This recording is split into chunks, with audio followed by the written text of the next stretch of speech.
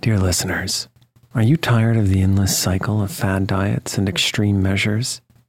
It's time to wake up to a better weight loss solution with Rowbody. As someone who's been through the ups and downs of weight loss, I know firsthand the challenge of trying to find what will stick. That's why if I qualified for Rowbody today, I'd jump at the chance for a scientifically backed program that supports long-term success. With Rowbody, you'll gain access to the most popular weight loss shots on the market, paired with personalized lifestyle changes. Over 200,000 people have already chosen Row to help them lose weight. Say goodbye to the roller coaster of weight loss dreams and hello to sustainable, real results with Rowbody. Go to row.co/snoozecast.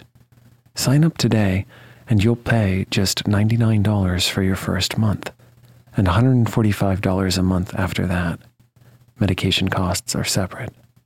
That's ro.co/snoozecast.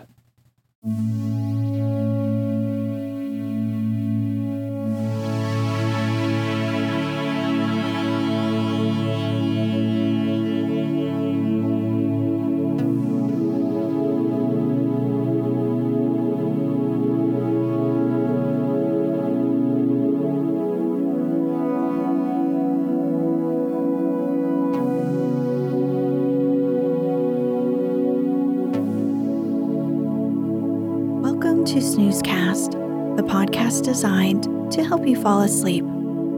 Find us on snoozecast.com and follow us on Instagram at Snoozecast, where you'll find behind-the-scenes content. If you enjoy our show, please write a review on the podcast app.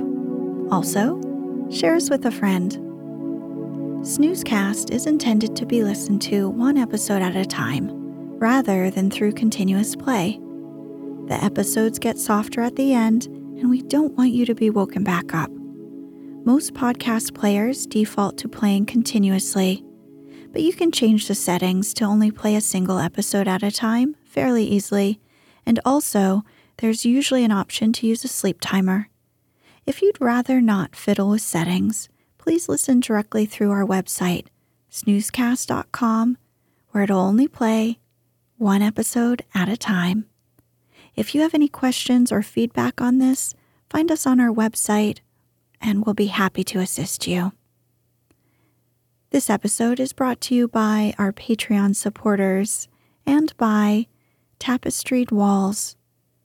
Tonight, we'll read the next part to The Secret Garden, a novel by Frances Hodgson Burnett, first published in 1911.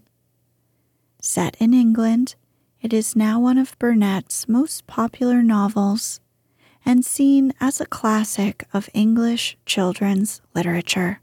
If you'd like to start from the beginning, the first episode aired March 9th, 2020.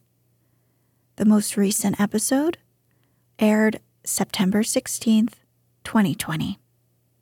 In the last episode, Martha the maid encourages Mary to explore the grounds and gardens of Misselthwaite Manor. Martha also lets Mary know there is a locked, walled garden that had belonged to Mr. Craven's deceased wife.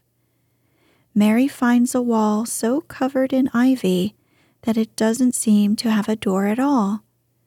As she is searching, she meets the crusty old gardener, Ben Weatherstaff, and his friend, a sweet little songbird of the robin variety.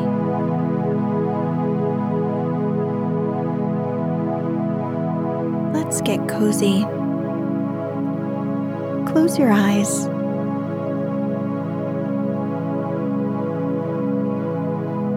Relax your body into the softness of your bed.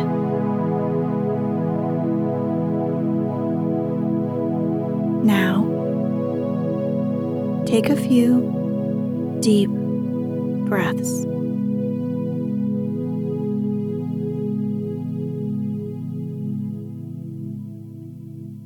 A clear, rippling little sound broke out near Mary and the gardener, Ben Weatherstaff. She turned round. She was standing a few feet from a young apple tree, and the robin had flown onto one of its branches and had burst out into a scrap of a song. Ben laughed outright. "What did he do that for?" asked Mary. "He's made up his mind to make friends with thee," replied Ben. "Dang me if he hasn't took a fancy to thee." "To me?" said Mary, and she moved toward the little tree softly and looked up. "Would you make friends with me?" she said to the robin, just as if she was speaking to a person. "Would you?" And she did not say it either in her hard little voice or in her imperious Indian voice, but in a tone so soft and eager and coaxing that Ben Weatherstaff was as surprised as she had been when she heard him whistle. "Why," he cried out, "thou said that as nice as a human, and thou was a real child instead of a sharp old woman. Thou said it almost as Dickon talks to the wild things on the moor." "Do you know Dickon?" Mary asked, turning round rather in a hurry. "Everybody knows him. Dickon's wandering about everywhere. The very blackberries and heather bells know him. I warrant the foxes show him where their cubs lies, and the skylarks doesn't hide their nest from him." Mary would have liked to ask some more questions. She was almost as curious about Dickon as she was about the deserted garden. But just that moment the robin, who had ended his song, gave a little shake of his wings, spread them, and flew away. He had made his visit and had other things to do. "He's flown over the wall," Mary cried out, watching him.